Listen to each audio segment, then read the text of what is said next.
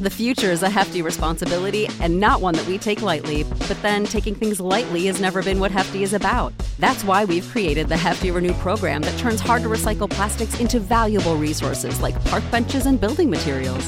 To participate, simply fill up an orange Hefty Renew bag with accepted items, tie it up, and drop it in with your regular recycling. That's it. It's that easy. It's time to rethink recycling with Renew. Particular valued resources may vary by geography. More info available at heftyrenew.com. For the ones who work hard to ensure their crew can always go the extra mile, and the ones who get in early so everyone can go home on time, there's Grainger, offering professional-grade supplies backed by product experts so you can quickly and easily find what you need. Plus, you can count on access to a committed team ready to go the extra mile for you. Call, click Grainger.com, or just stop by. Grainger, for the ones who get it done.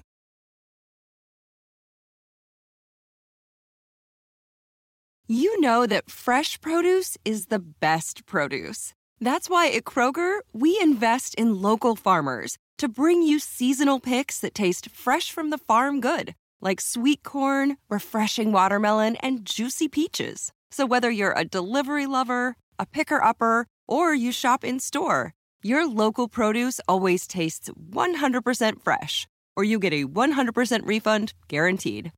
Kroger, fresh for everyone.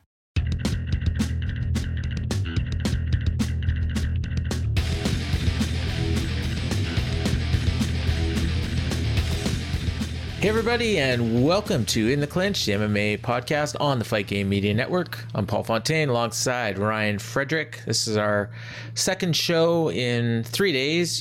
You heard us Sunday night reviewing the UFC 271.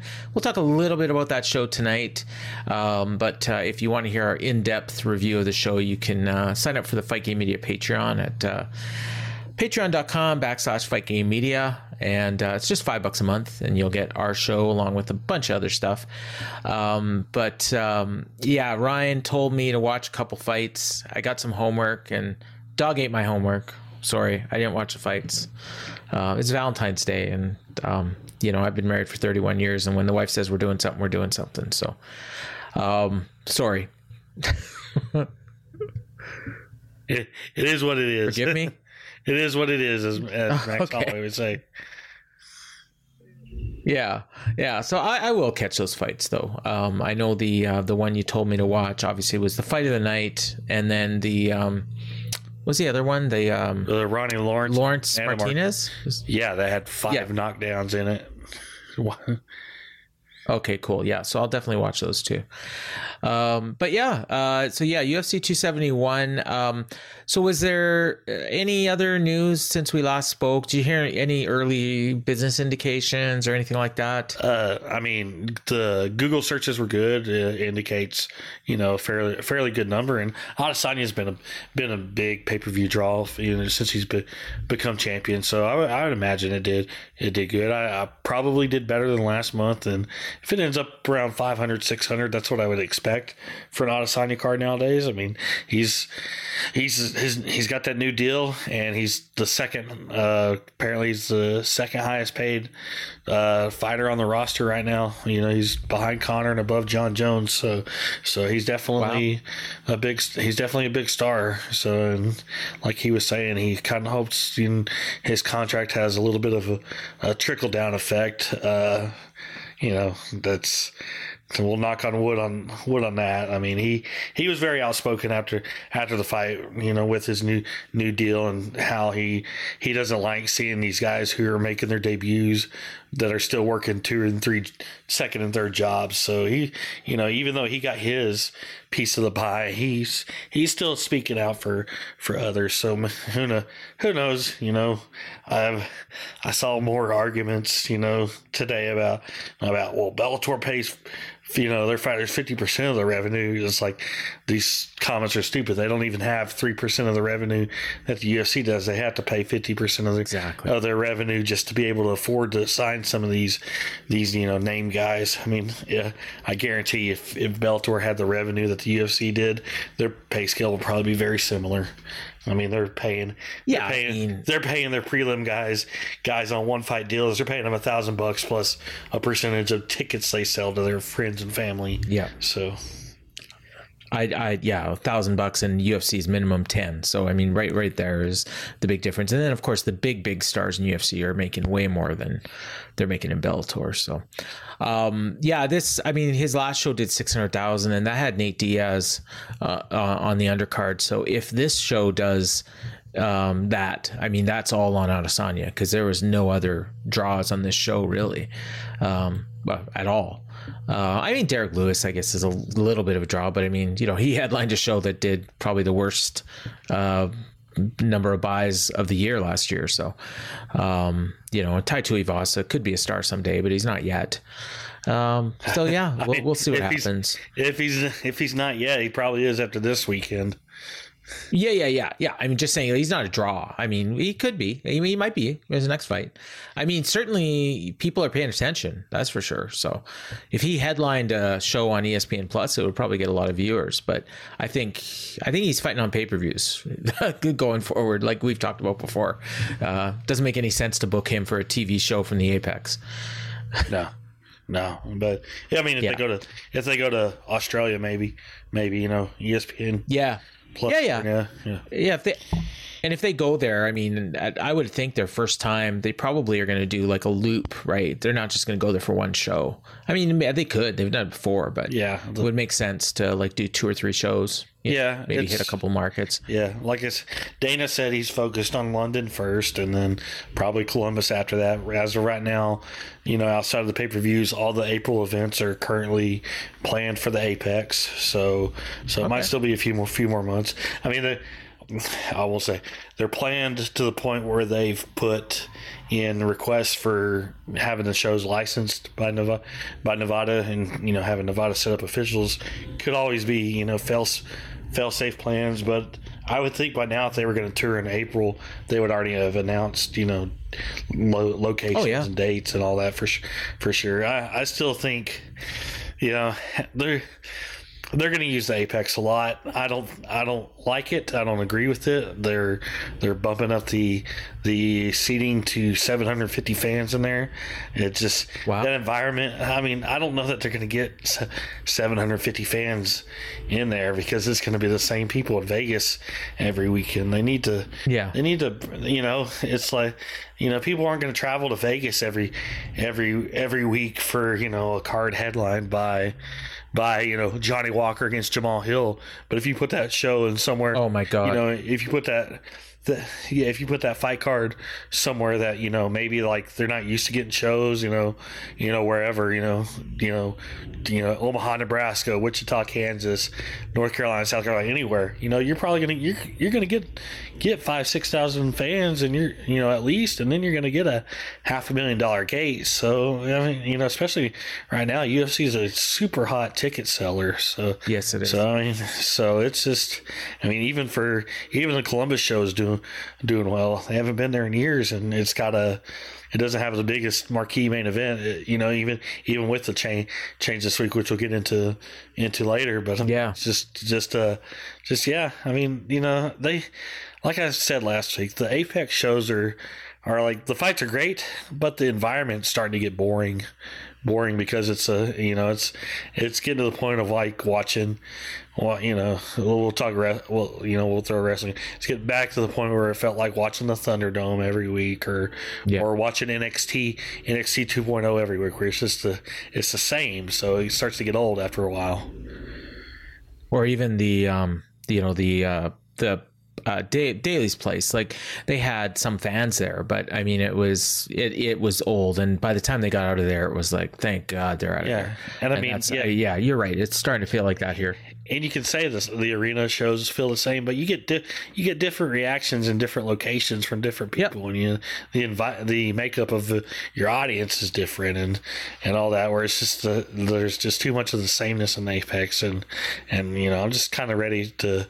Yeah, it was fun. It served its purpose, but life is pretty much, with all the mask mandates being dropped everywhere here in America and everything, and the way the world's starting to act over everything, it's starting to feel like just everything's back to normal, and let's just get back to normal, I guess. Oh, everything's back to normal for sure. Yeah, they just I don't know if it made news down there, but the Prime Minister up here invoked the Emergency Measures Act, basically allowing the use of military force to get rid of the truckers that are blocking the shipping routes at the borders.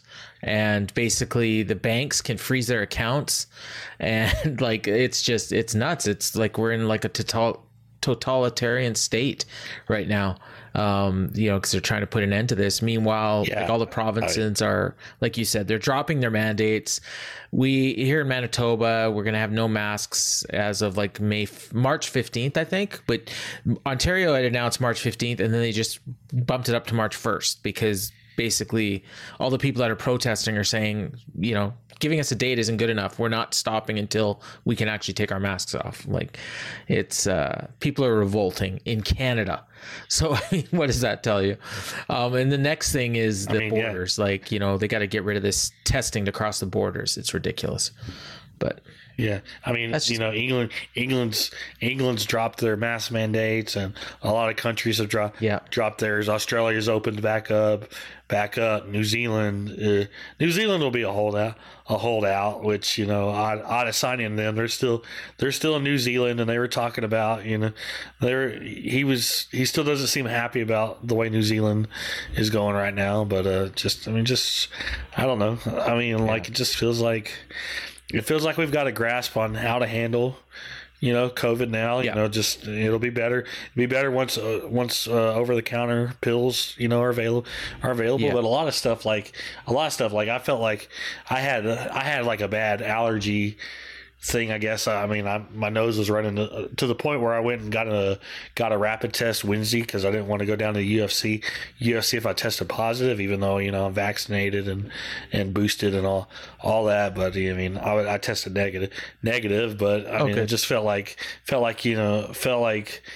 if I felt any symptoms like the runny nose and congestion, take a few Claritin, and I was fine, an hour later. So yeah, it's just well, here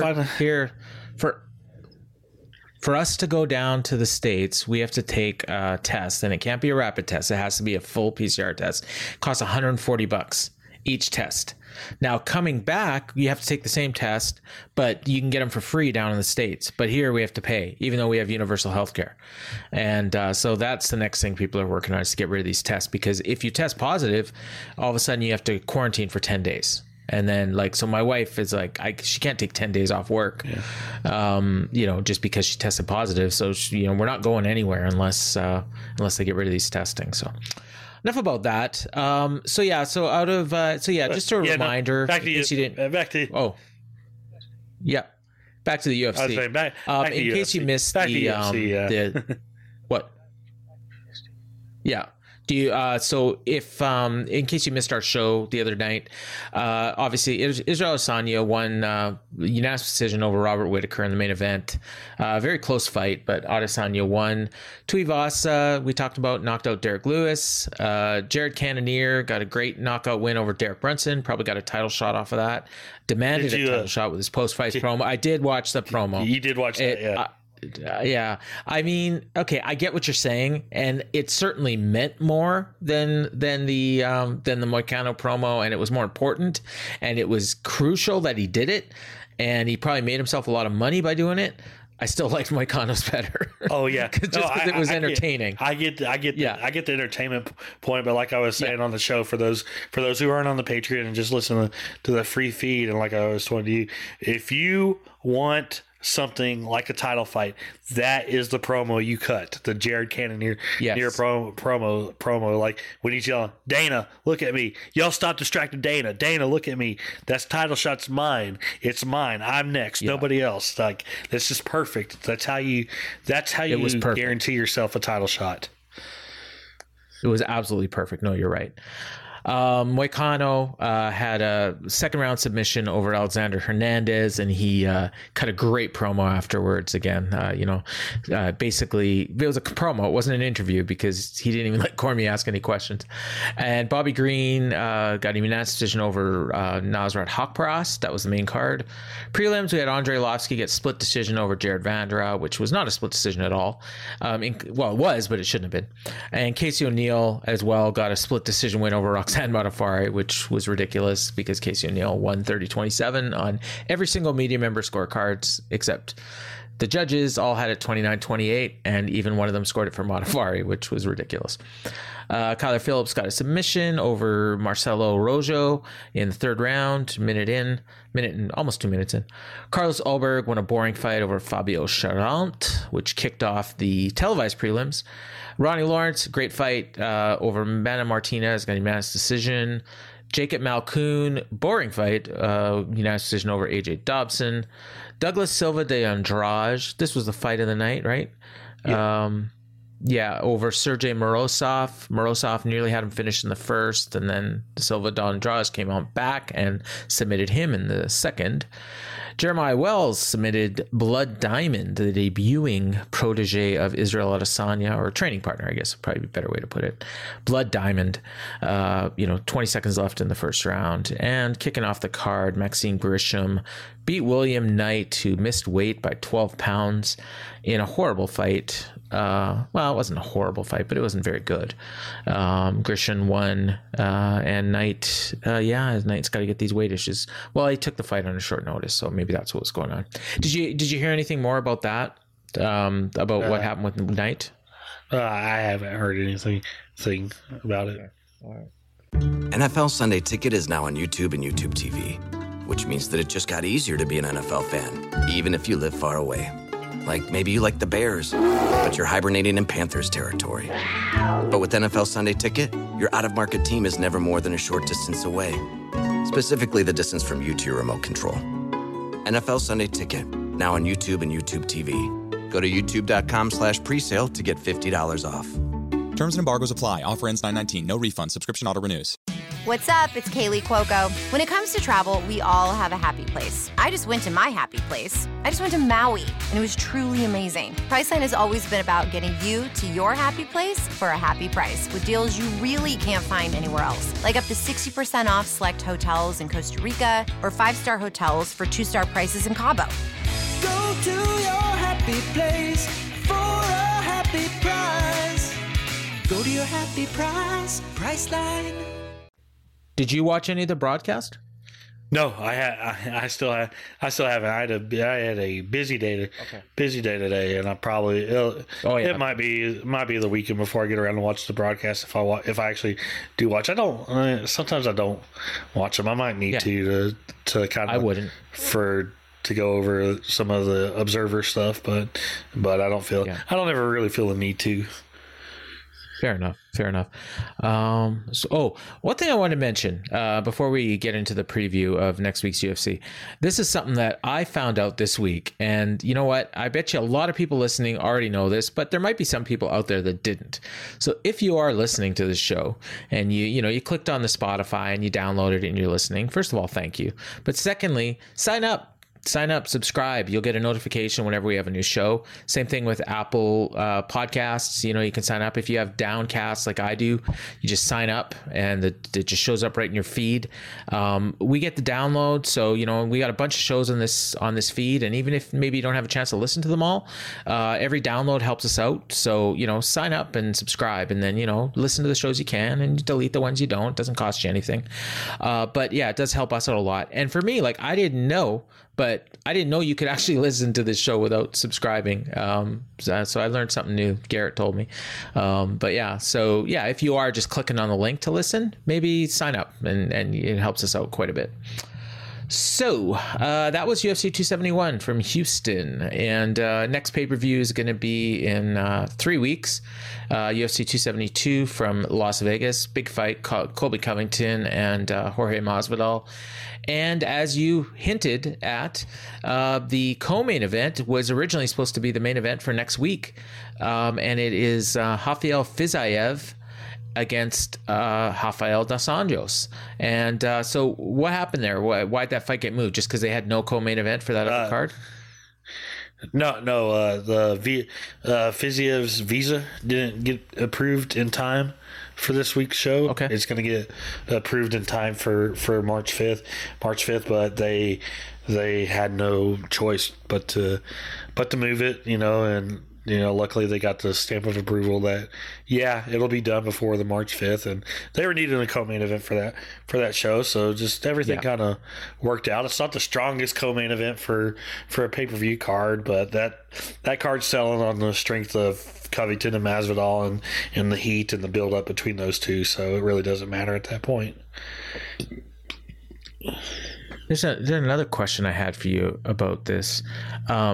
We got Kevin Holland. We got Kyle Daukaus and Jamie Pickett in the co-main event of this show, and we'll go over the card, in detail like we always do. But we were supposed to see Kyle Daukaus and Kevin Holland have a rematch, and they rebooked it once, and then they had to pull out, and now they both got different opponents, and they're actually fighting in different weight classes as well. So what happened there? Like, how come they're not rematching these guys just because Kevin Holland wanted to go to welterweight?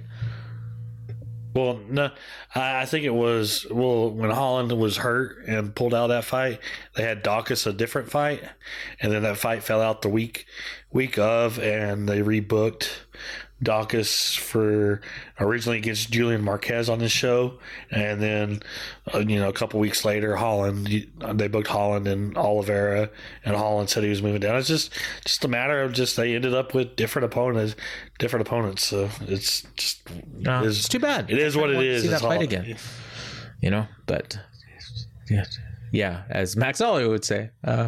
So we got this fight, this card, main event, Johnny Walker. I mean, Johnny Walker, half this main event's okay, but Jamal Hill is, he's a great prospect, really good fighter, but like nobody knows this guy, and he's main eventing a show here.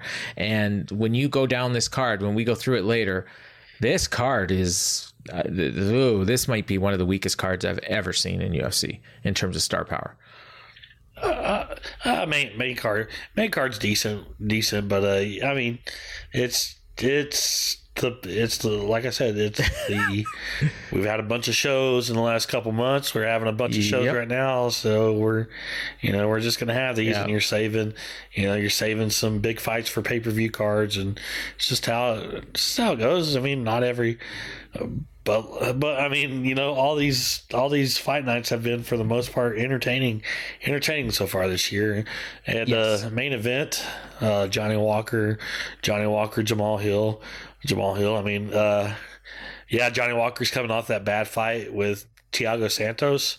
I don't think this fight will be like that, because Santos, I mean, it takes two to tango, and Santos can be in boring fights, and Walker didn't engage as much. But Jamal Hill's an exciting fighter, and he's gonna make this exciting. He's gonna be pressuring Walker, and Walker's gonna have to fight a lot different than he did against Santos, and he's probably gonna have to fight like the Johnny Walker that was getting these crazy knockouts and was being talked about as a threat to John Jones at the time. So this could probably be pretty fun. So I mean, it's not the strongest main event. It's also a main event on a week's notice, and it's kind of cool that those guys decided to go 5 rounds when they could have easily just said, we want to stick at three. So I mean, you got to give props to those guys, willing to step up at late notice to 5 rounds when they didn't have to, and probably won't even go 5. It probably won't even go 3. I was gonna say 3. I mean, it might go 2, but unless I was just looking. If it, I don't want to say it's it won't, because you never know. I didn't think Thiago Santos and Johnny Walker would go 2 rounds, and look, and it ended up being one of the worst fights of last year. So but Jamal Hill is a lot more active and a lot more exciting than Thiago Santos. Santos is, and Jamal Hill's still young enough to where he can put himself in a lot of trouble, and if Johnny Walker takes advantage of it, it might be a quick night for one of those two guys. It's a must win for Johnny Walker. He's lost 3 of his last 4, and guys like him, tend to get cut when they're losing a lot more than they're winning. You know, he's probably got a bigger ticket than most, right? Yeah, I would say, this is definitely a must-win for him, far more than Jamal Hill. Yeah, for sure. Because Hill's got the one loss to Paul Craig, you know, by submission, and a lot of people get submitted by Paul Craig. So, not. Yeah, I get a kick. That was when his arm was dangling, and while he was getting submitted. Remember that? Yeah. I get a kick out of when we're talking about Jamal Hill in the main event, and I'm reviewing the show. You know, I'm looking at the fights on Topology, and the picture of Jamal Hill is just like, whoa, I'm in the main event, really? He's got that little look he has on his look. Yeah, that's pretty good. That's a pretty good Topology picture right there. Yeah. And next up, the co-main is, an interesting middleweight fight. Kyle Daukaus, favorite of this show, by me anyways. He's going up against Jamie Pickett. So Daukaus had that fight, the last fight with Kevin Holland, which he was losing, but then, Holland got DQ'd, or I guess it was no contest because of an accidental headbutt. But that was a fight he was favored in, and Holland looked like he was probably going to win. So that would have been 3 losses out of 4 for Daukaus after, starting his career undefeated. Big fight for him. And, this is at middleweight, and Jamie Pickett is an up and coming middleweight guy. He's won 2 in a row. Real, strong fight. I mean, it's not guys that a lot of people know, but I mean, they're definitely, guys that are on the come up. Yeah. Real quick, this fight's actually going to be at 195 pounds because Pickett just took the fight like a few days ago, and trying to get to 185 on 8 days notice, maybe a little bit hard. So, but anyway, it's an interesting fight. It's not, there's no title ramifications on it, but Pickett's, he's got 2 wins in a row after losing his first 2 UFC fights. I mean, he was on the danger of being on the chopping block after those 2 losses, but he's got himself, a little bit of momentum. It's obviously the toughest fight he's had so far with Kyle Daukaus. But Daukaus is kind of in a must-win situation because he's only got 1 win in 4 fights inside the octagon, and granted he lost to Brandon Allen and Phil Halls, who are 2 really good guys, but this is a must win for Daukaus. I think I'm pretty positive he'll do it just because he is more talented than Pickett. Not a knock on Pickett, but his wrestling's stronger, his submissions are stronger, and he's younger. So I like Daukaus in this one. Yeah, I don't really have any strong feelings one way or the other, but I just have a feeling it's gonna be a really good fight. Then we got a heavyweight fight, 2 guys that I'm sure a lot of people don't know. Parker Porter, who's, your typical, create a heavyweight in the UFC video game, overweight guy. It's probably gonna look a lot like Parker Porter, and he's going up against Alan Baudot, who lost to Tom Aspinall in his UFC debut, and then he had a fight with Rodrigo Nascimento, which was no contest, but I assume, that was a drug failure. So really he's lost 2 in a row. Probably a must win for him too, because he hasn't won in UFC yet. Although I'm assuming this fight probably came together on short notice, like most of this card. No, everything was normal, but I remember a few months ago when we started that joke about how UFC has to have some random heavyweight matchup on every card. Yep. And then on every main card that's on ESPN Plus inside the Apex. Then they kind of got away from it a little bit.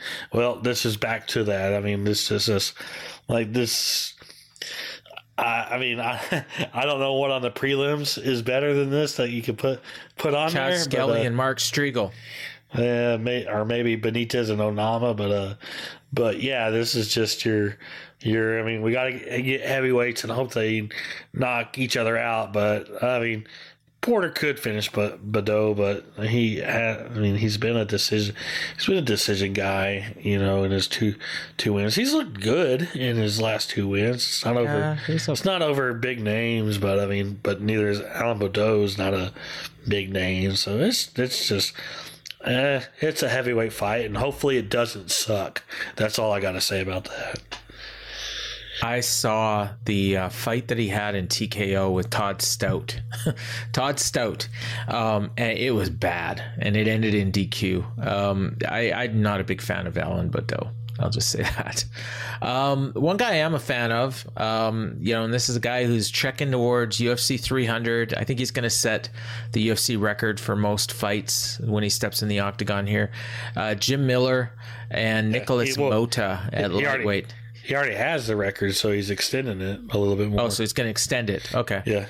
I wasn't sure if Arlovsky tied him. I couldn't remember what they said. Oh, wait, maybe. Yeah, I know Arlovsky's close too. Yeah, I forgot about Arlovsky because I keep thinking about Cerrone, because Cerrone's the other guy in that mix. Of course, Arlovsky would be way ahead of him if he hadn't been gone from UFC for 6 years. But I think so. Either Arlovsky's tied with Cerrone and Miller's in first, or Arlovsky and Miller are tied. Either way, Miller. I got it right here for me. Arlovsky and Cerrone are at 37, and Miller's at 38. So this will be 39 for Miller. There you go. Wow. So 39, and this is going to be his 50th fight in MMA. And yeah, he's already publicly stated he has a goal of making it to UFC 300, which we anticipate will be about 2.5 years from now. So yeah, July of looking good so far. He's actually. Yeah, he won his last fight. He had lost 3 of 4 before that. But if you go back a little bit further, he's basically a 500 fighter over the last 4 years, and he's not fighting like terrible guys. He's got some nice wins: Clay Guida, Alex White, Roosevelt Roberts. And he's got a debuting fighter here, Nicholas Mota, off the Contender Series. Coming in, won 3 in a row. Don't really know a ton about him. Does have a win over Joe Selecki on the regionals, so he's probably pretty good. But just another fight for Jim Miller. Yeah, Jim Miller, he's got that veteran savvy, and just feel he. A lot of his losses recently, except for he did lose to the aforementioned Selecki, but Selecki's pretty talented. But if you look at his recent thing, a lot of his losses are against to these hard nosed veterans, the Vince Pichel types.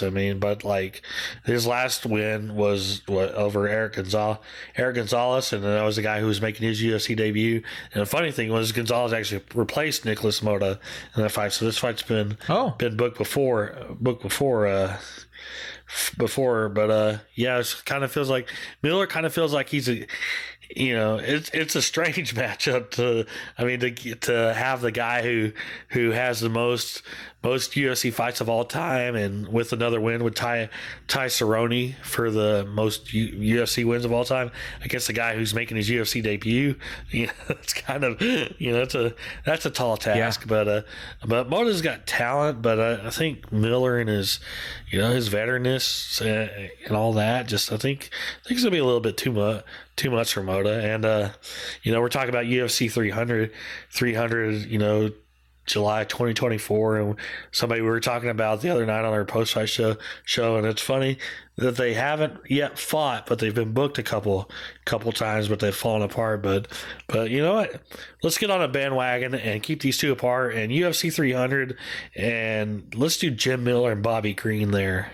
That would just be, oh my God, that would just be fun, because those guys, both those guys deserve to be in the company for another 2.5 years and to fight on a show like that. So that would be a fun fight for that one. But that's down the road. But as far as immediate future, I like Jim Miller in this one. You can never count Jim Miller out in a fight.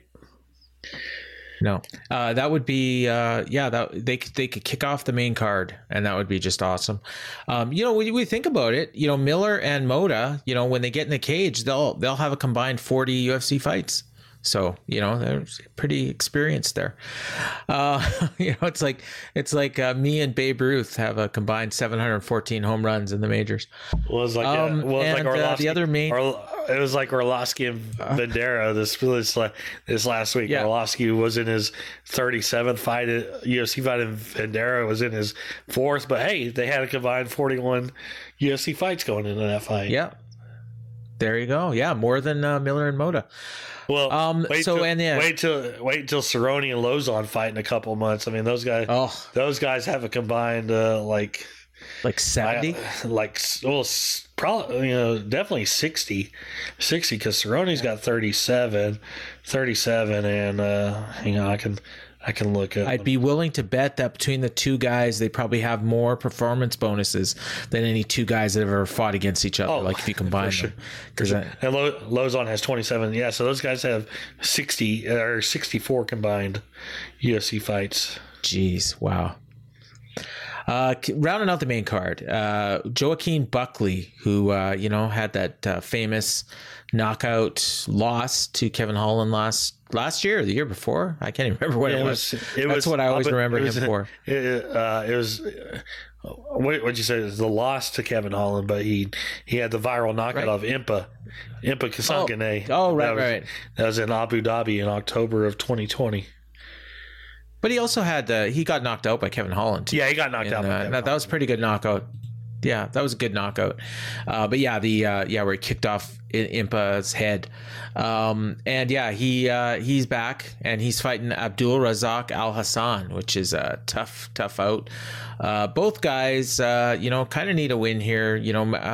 Al Hassan, he got a win in his last fight, but he lost 3 in a row leading up to there. Both these guys have fought Alessio Di Chirico, I just noticed. And MMA math tells me Abdul Razak Al Hassan's going to win this one, but I don't always go with the MMA math. I think I like Buckley here. Well, Al Hassan was back to his devastating winning ways in his last fight when he knocked out like 17 seconds with a head kick, and we always remember we were joking about after that fight how Di Chirico is always one of those guys that complains that the guys who lose fights don't get interviewed afterwards either. I was wondering if he would be okay with getting interviewed after being knocked out in 17 seconds with a head kick. But anyway, let's see. Between these two guys, I mean, you can always say anything. The whole adage, anything happens in a fight. But if this does not end up with somebody being knocked out in the first round, I'll be disappointed. And I really feel like Al Hassan's gonna knock Buckley out in the first round. He's just way more powerful, and I think he's way more talented too. He had that stretch where he lost 3 in a row, and I think the legal troubles that he was in was probably still a little distraction, and at least in the first fight, the fight with Chaos Williams, I mean, they were throwing at each other in 30 seconds. I mean, both guys like that, and then when he fought Jacob Malkoun, it's just Malkoun just with his wrestling, and I don't know how Al was prepared for that, but he looked good in his last fight. He's switched up his training a little bit, so I really like him a whole lot in this fight, and I think he's going to knock Buckley out in the first round. The last 7 times Joaquin Buckley's fought, it's ended before it hasn't gone the distance, and every single one of them has been a knockout, one way or the other. He's been knocked out 3 times, twice actually, and he's won 5. So yeah, this probably won't go long. And that's the main card. So you mentioned earlier the prelims, and not a heck of a lot better than this main card, but or actually worse, but not much on this main card that could have replaced anything not much on these prelims that could have not much in these prelims that could have replaced anything on the main card. But why don't you take us through them? Okay, so I'm going to just go I'm just going to go through the fights. I don't have an official bout order for the prelims because there's been 2 late changes, so I don't know exactly how it shapes up. But we're going to start off what looks to be the opening fight is a bantamweight fight. Mario Batista against Jay Perrin. This fight literally was announced a couple hours before we started recording this. Perrin is replacing Khalid Taha on short notice. He's making his UFC debut. I think he's let me see. Yeah, he is a CES champion. Yeah. Champion. So yeah. Yeah, bantamweight champion, CES MMA bantamweight champion, which CES, is on Fight Pass. He gets a lot of guys to UFC and a lot of guys in Contender Series. He was probably going to be a Contender Series guy, but gets a chance to make his UFC debut here. So we got that. And another fight that came together on just a couple days ago, featherweight fight, Jonathan Pierce against Christian Rodriguez. Pierce was supposed to originally fight Austin Lingo. Lingo got hurt. Rodriguez stepped in. Rodriguez is 7-0. He was on the Contender Series this past year. Didn't get signed because he won by decision, and that was after the point where everybody was complaining about Dana was just signing everybody who won. Then all of a sudden, I think he realized I'm signing too many people, so he started cutting back on signing everybody, and only it was signing finishers. But yeah, that should be an interesting fight. We got a bantamweight fight. Chad Ellinger, a Canadian, making his UFC debut against Jesse Strader. I think that's it. And Helliger, I think. And Helliger, yeah. And Helliger, yeah. He has an interesting career. He started off 2-5. Was looking like he was going nowhere. 2, 3, 4, 5, 6. He's won 9 in a row. 9 in a row now. No, sorry, I was counting out loud. 9 in a row. I saw a lot of those fights too. Believe it or not, we used to get Hard Knocks on the Fight Network here in Canada, and they were always good fights. He just was on the wrong end of them. Of a lot of them, but he's won 9 in a row. 9 in a row coming into UFC debut. One on the Contender Series. He's got a win over recent tough finalist Brady Highstand. So yeah.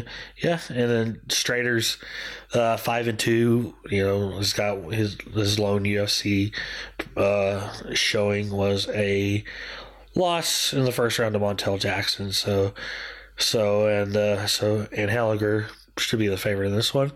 We got a women's strawweight fight. Diana Belbita against Gloria DePaula. Is that Belbita, Belhia, or whatever? Tomato. But cheese. Strawweight fight. You got a featherweight fight. Yeah, I don't have much to say about Velveeta and DePaula. Just it's 5-4. I mean, got a featherweight fight. Chas Skelly in his retirement fight. Of course, his retirement fight isn't the hype that Roxanne Modafferi is getting, but he says this is his retirement fight. I kind of tend to believe him. He's 36. He's been hurt a lot. He's a local guy here in Texas, but fighting Mark Striegel. Striegel hasn't fought in since 2020, and he's only when he lost to Saeed Nurmagomedov, and Skelly hasn't fought since 2019, not through any fault of his own, because we remember last year when he was supposed to fight Jamal Emmers, and he was in the cage, and all of a sudden the fight was canceled after Skelly had already entered the cage because Emmers had some back spasms right before he was going to walk out. So, but we'll see. We got a women's bantamweight fight. Jessica Rose Clark and her 2 new friends against Stephanie Egger. So you little. Is that why she's bantamweight now? Well, no, she moved up before then, but she definitely is not making flyweight anymore with those. Good for her. Let those women do it. She's not the only one. Have you seen Betch Correia or Carolina Kowalkiewicz lately? So, if you haven't, not in the cage. Go look them up on Instagram, Paul. I know you don't have Instagram, but they're enjoying life. I do. But they have some Yeah, they have some new friends. But anyway, Clark, she's looked good since she moved back up to bantamweight. Just coming off a win over Jocelyn Edwards and Edgar. This is her third UFC fight. She finished Shayna Young in October, so probably be a decent fight there. And then closing out the prelims, you have a featherweight fight. Gabriel Benitez against David Onama. Benitez has been there a while, tough Mexico. Onama, he's in his second fight, but he had a very impressive first fight against Mason Jones in October. Those guys had a hell of a fight that was back and forth, and on a fight that Onama took him like on a week's notice or something like that. And now he gets a full training camp, and I'm really excited to see what he does here, because he showed some really good skills in that fight against Jones. So that's your prelims for Saturday. Yeah, sorry, I was just looking at Paige Gahea's Instagram. That sounds really cool.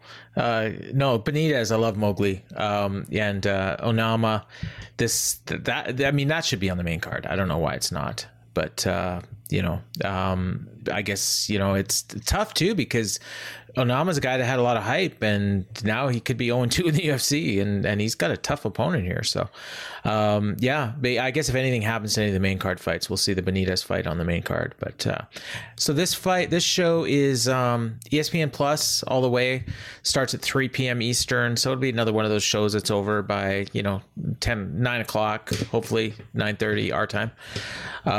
What do we got? 12 fights? Oh, maybe even earlier, right? Might even be done by 9 Eastern. Well, no, 10 Eastern, right? Probably. 10 Eastern, yeah. Yeah, so that's good. Check that out. That'll be, again, on ESPN Plus, TSN in Canada. I assume they got the Olympics on too, so this might actually be one that they move to UFC Fight Pass, which they tend to do sometimes, so we'll see what happens. And that is not the only show this weekend. We also got Bellator 274 from Mohegan Sun, which is kind of their home these days. They do the odd road show, but if they're not, doing a big show somewhere in Europe or something, it's usually here at the Mohegan Sun. And big event, main event in any arena in the country. Neiman Gracie and Logan Storley. I saw the press release from Bellator. It was like ranked welterweights fighting in the main event, and I think they're 4 and 5 in the Bellator rankings. So yeah. I'm not going out of my way to watch this one. What about you? Well, it is Saturday night, and the main card will start after the UFC's over. So if you haven't had enough fights on Saturday, you could easily watch the UFC main card and transition into the Bellator main card, which, I don't know that anybody will. Let's face it, this Bellator card, we'll be lucky to get 60,000 people to watch it. But it's, these guys are big names for, if you're a Bellator hardcore fan, you know who these are. If you're a casual fan, the only thing that stands out is the Gracie name, Yeah. But Neiman Gracie's good and Storley's good. It's a good fight, for especially by Bellator standards, and it's nice. It's nice for them to give some new guys, main event slots. So yeah, it's a good fight. There's actually, I'm looking at the prelims, and I bet you if I watch anything, it's going to be some of these prelim fights, because there's a bunch of them I'm actually interested in. We got Brennan Ward fighting. I think he's a former middleweight title contender anyways, if not champion. Aviv Ghazali, who is an interesting prospect. He's a 21-year-old out of Israel. He's 6-0. His dad fights in Bellator too, so that's kind of a cool story, although he's not on this card. I assume he'll be in the corner. And he's fighting Bobby King. Not Bobby King Green, but this is a different guy, Bobby King. And Deanna Bennett and Justine Kish is a women's flyweight fight that, both those women have names that, a lot of people know. So, I'll be checking those out for sure. And then, maybe I'll come back and check the main event out. And we've also got Andrei Koreshkov fighting in the co-main event, and Georgi Karakhanyan former World Series of Fighting champion, fighting Adam Piccolotti at lightweight. So, it's by Bellator standards, it's not a bad card at all, honestly. And they've even got their random heavyweight fight, like UFC does, Davian Franklin and Saeed Sauma, which I'm sure is going to light the world on fire. So that is on Showtime, I should say, in the United States, and YouTube in Canada. If you're interested in that, Bellator 274 on Saturday, February 19th. If you're sick of the Olympics and you want to watch some fighting, there's lots of fighting this weekend. I guess we'll get over these stuff in the news. I got some Bellator fights that just got announced that I got in my list here, but we'll go over those later. That takes us to our We Have to Talk About segment. And damn, if you're an MMA person, you know what we got to talk about this week. And I'm surprised. I don't think we've ever had to talk about this guy, but we definitely have to talk about him this week. Yeah, for We Have to Talk About segment this week, we're gonna talk a little bit about Joe Rogan and the whole Joe Rogan situation, because I kind of got a few opinions on it, and especially after everything that happened this weekend, and just maybe you want to shed some light on your thoughts on everything. Sure. Everything. But yeah, if you've been living under a rock, Joe Rogan's been in the news a lot lately because of his podcast, and the COVID situation. And my opinion on that, real quick, is he gets guests that tend to lean towards more one side, and it'd be nice if he was a little bit more balanced when he comes to the guests. But it is what it is. If you're listening to Joe Rogan for your medical advice, you really shouldn't, and he will be the first to admit that for you. But unfortunately, a lot of people do listen to him for their medical advice. As far as the controversy over him with the N-word, I've listened to a lot of those podcasts when he did those, especially like with the show with Quentin Tarantino and discussions he would have with Dave Chappelle. And you could say he shouldn't have said the actual word. He should have said N-word, but at the same time, like, the discussions were very kind of serious about it. It wasn't like he was just saying it for comedic effect or anything. And I think a lot of that video that was made with all the compilation of it, a lot of it was out of context. But yeah, he definitely needed to apologize for using the word, and shouldn't have used the word. But I don't. I also didn't. That's a touchy situation. Yeah. You should. Nobody of his color, my color, should ever say that word under any circumstance. But at the same time, he wasn't using it in a racial tone. He's asking Quentin Tarantino, what's his fascination with using that word, in his movies like Pulp Fiction and Django Unchained. Yeah, he didn't need to say the actual word, but it's what it is. It's a conversation. But all that controversy, he ended up not working the UFC show this past weekend after he was confirmed to work it, and he was scheduled to work it as late as Wednesday, and the claim was scheduling conflicts, but everybody kind of knows the truth. And even Dana after the show, they said there was no scheduling conflicts, and Rogan was texting John Anik during the show, and they mentioned it on Dana said that Rogan decided not to work the show. A lot of people think that it was an ESPN call. Obviously, Dana's not gonna throw ESPN under the bus.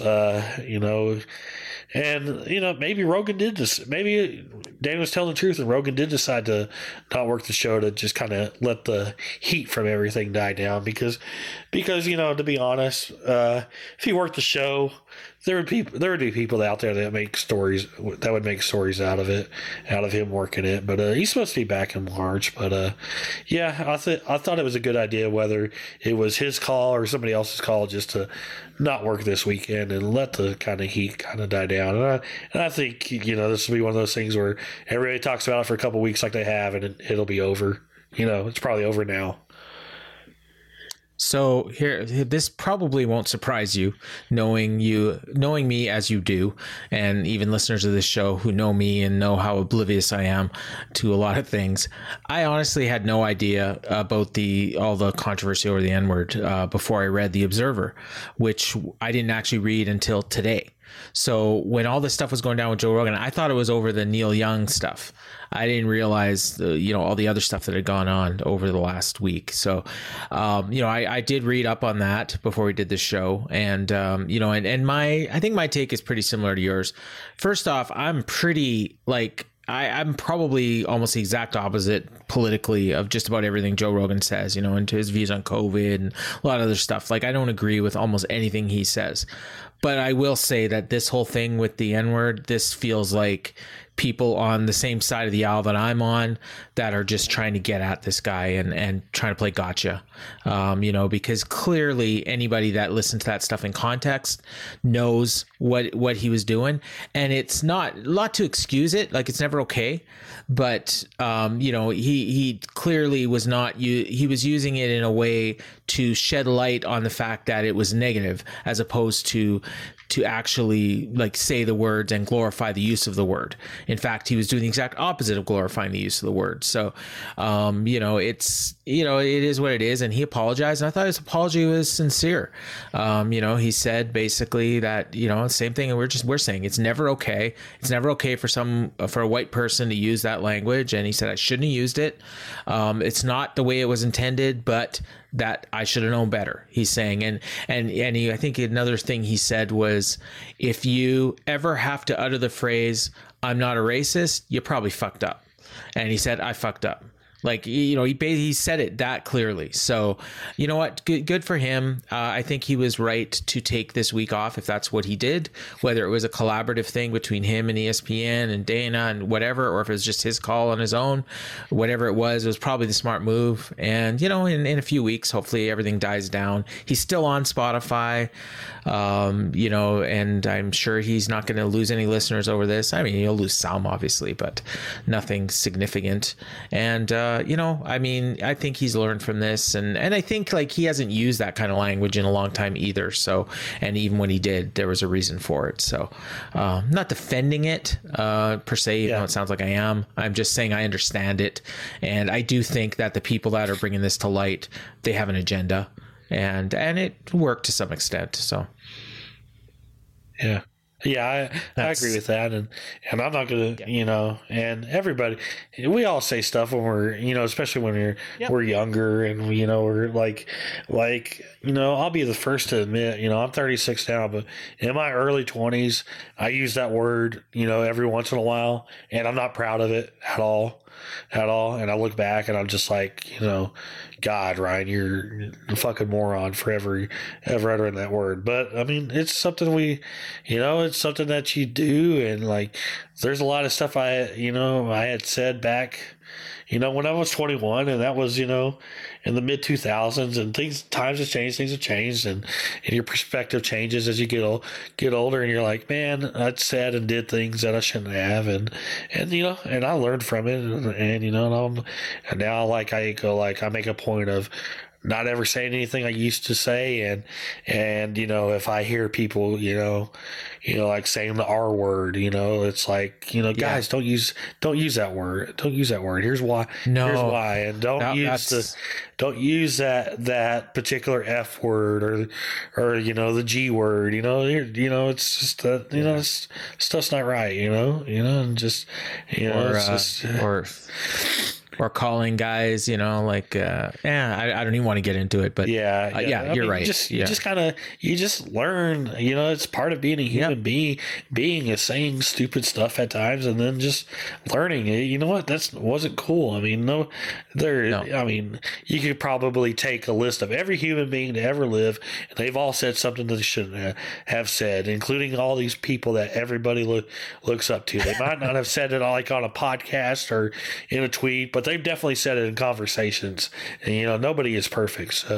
So it's just living and learning and owning up to your mistakes and growing from them, and Rogan, he owned up to it. So he did. Good for him to do so.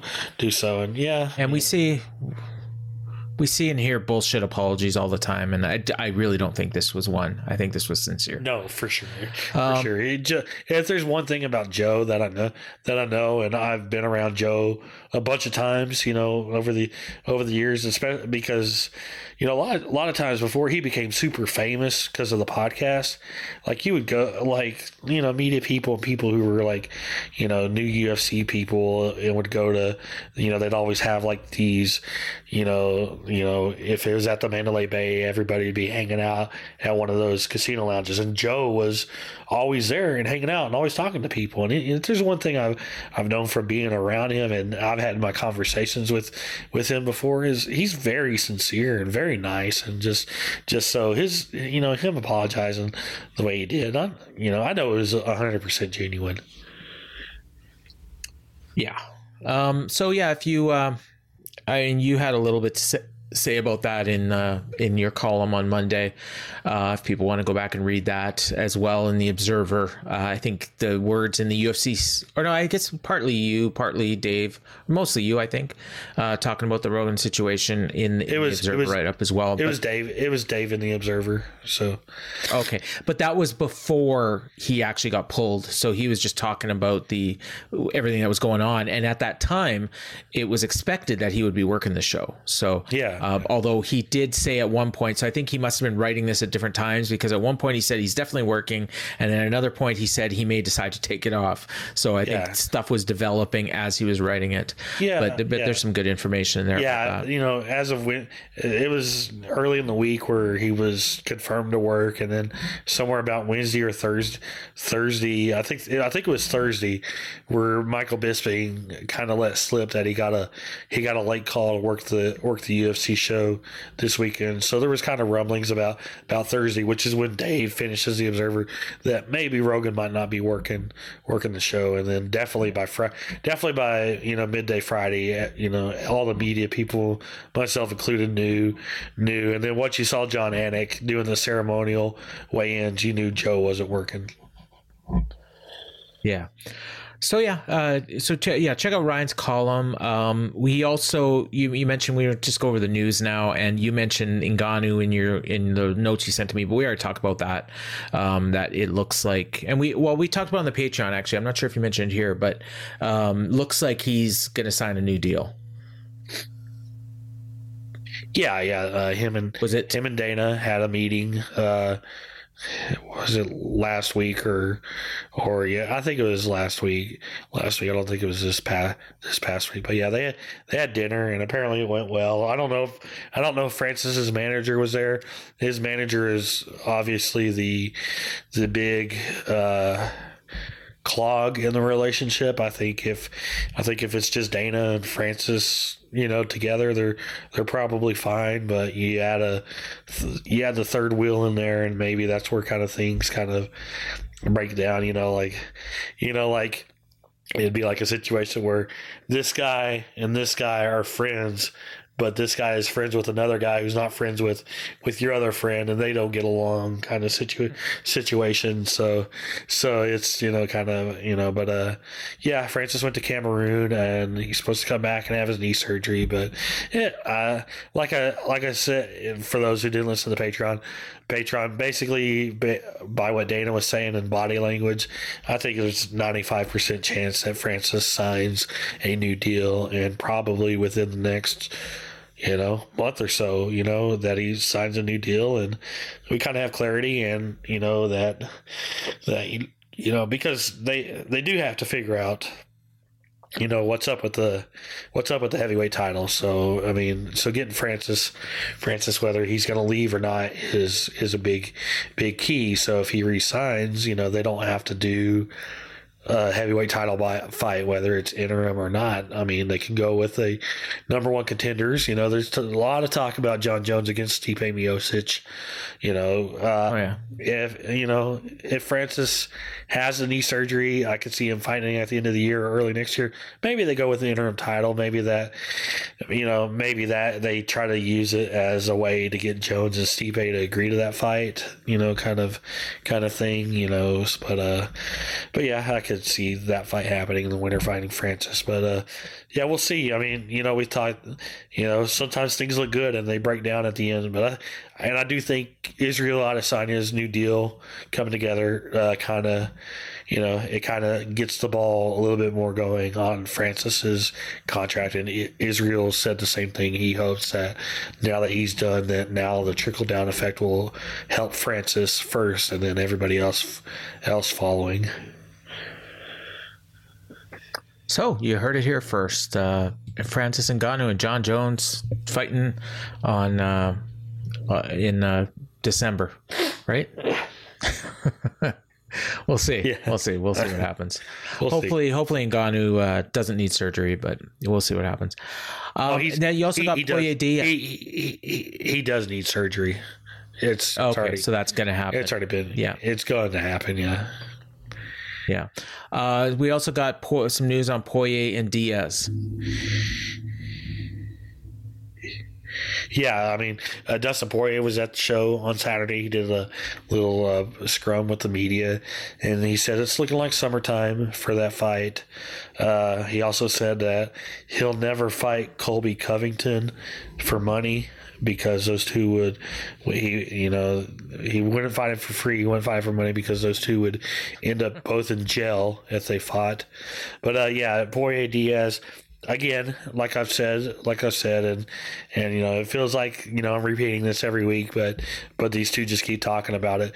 The holdup is they want Diaz to sign a new deal, and Nate doesn't want to do it right now. He was at Super Bowl this week, and he did an interview and said that let's get this fight done because it's going to be his retirement fight.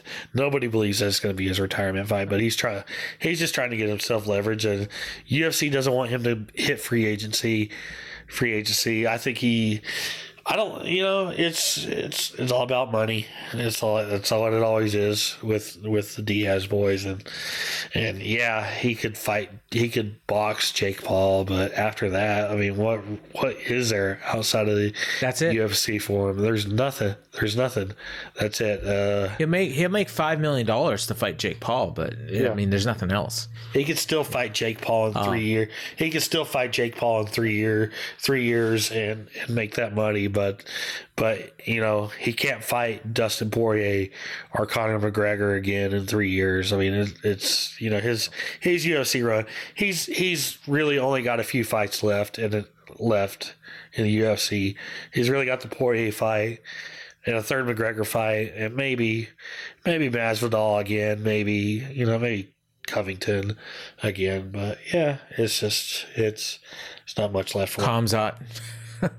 Yeah, Khamzat could be the last one. Yeah, I know they both want that fight, but I don't get it. Yeah, I don't know. Yeah, it's just Khamzat wants to fight everybody. So yeah. Something that also right. that's something that's not in the rundown that's kind of come up in the last couple of hours that I wanted to bring up. Kayla Harrison, she did an interview with ESPN's Mark Raimondi that came out a couple hours ago. But for those who don't know, we were talking a couple weeks ago about Harrison resigning, and even PFL was like basically saying that she was resigning, but talks have hit a snag at the last minute there, and she might not end up resigning with PFL. And she did an interview today that she said she's hiring a chef and looking into hiring a nutritionist to see if making 135 pounds is even possible for her. So that's kind of an interesting development there. She's big. She's a big girl, and her Olympic judo, she was at 172 too. I mean, she made 145 and didn't look like it was all that difficult for her, but 145 to 135 that's a big drop, especially for somebody her size. But if she could do it safely and without and she's not confident that she can, but she's going to look into it. She's just like, I don't want to have to chop off an arm and a leg to do it, but I'm going to look into doing it right. But if she can do it, she can do it right, and she can make 135. That opens up the door for UFC to swipe right back in and get her. So, I mean, that's kind of an interesting they could do little development. There's some big money fights for her in UFC, you know, Nunes, Holly Holm, you know, maybe Misha Tate. You know, I know she's gone down to featherweight. The flyweight. Pena for sure. Yeah. Pena's been talking a lot of shit. If Pena somehow beats Amanda Nunes again, all of a sudden, you know, that could be something right there. Yeah. So that's an interesting development.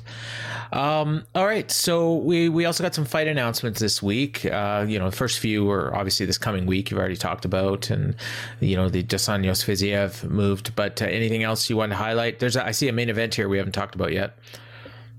Yeah, because it was just something that was announced this past week, because we talked about that Columbus show is supposed to have the main event between Jan Blachowicz and Alexander Rakic, but Blachowicz pulled out. They got a replacement main event. It's going to be Curtis Blades, who we were talking about a couple weeks, you know, maybe like a week or two ago.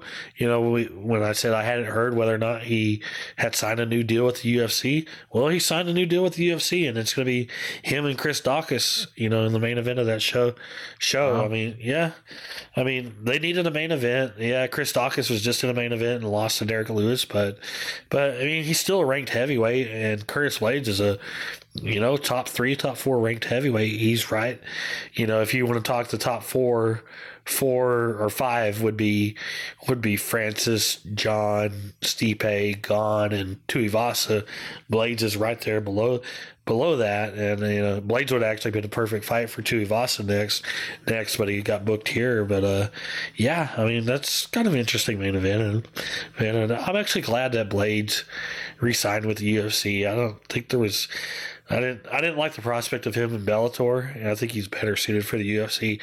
Yeah, he can have boring fights, but he's still a top-level heavyweight. So I'm glad they were able to re-sign him, because it was looking like there for a little while that he wanted out and they didn't want him. But you know, things change.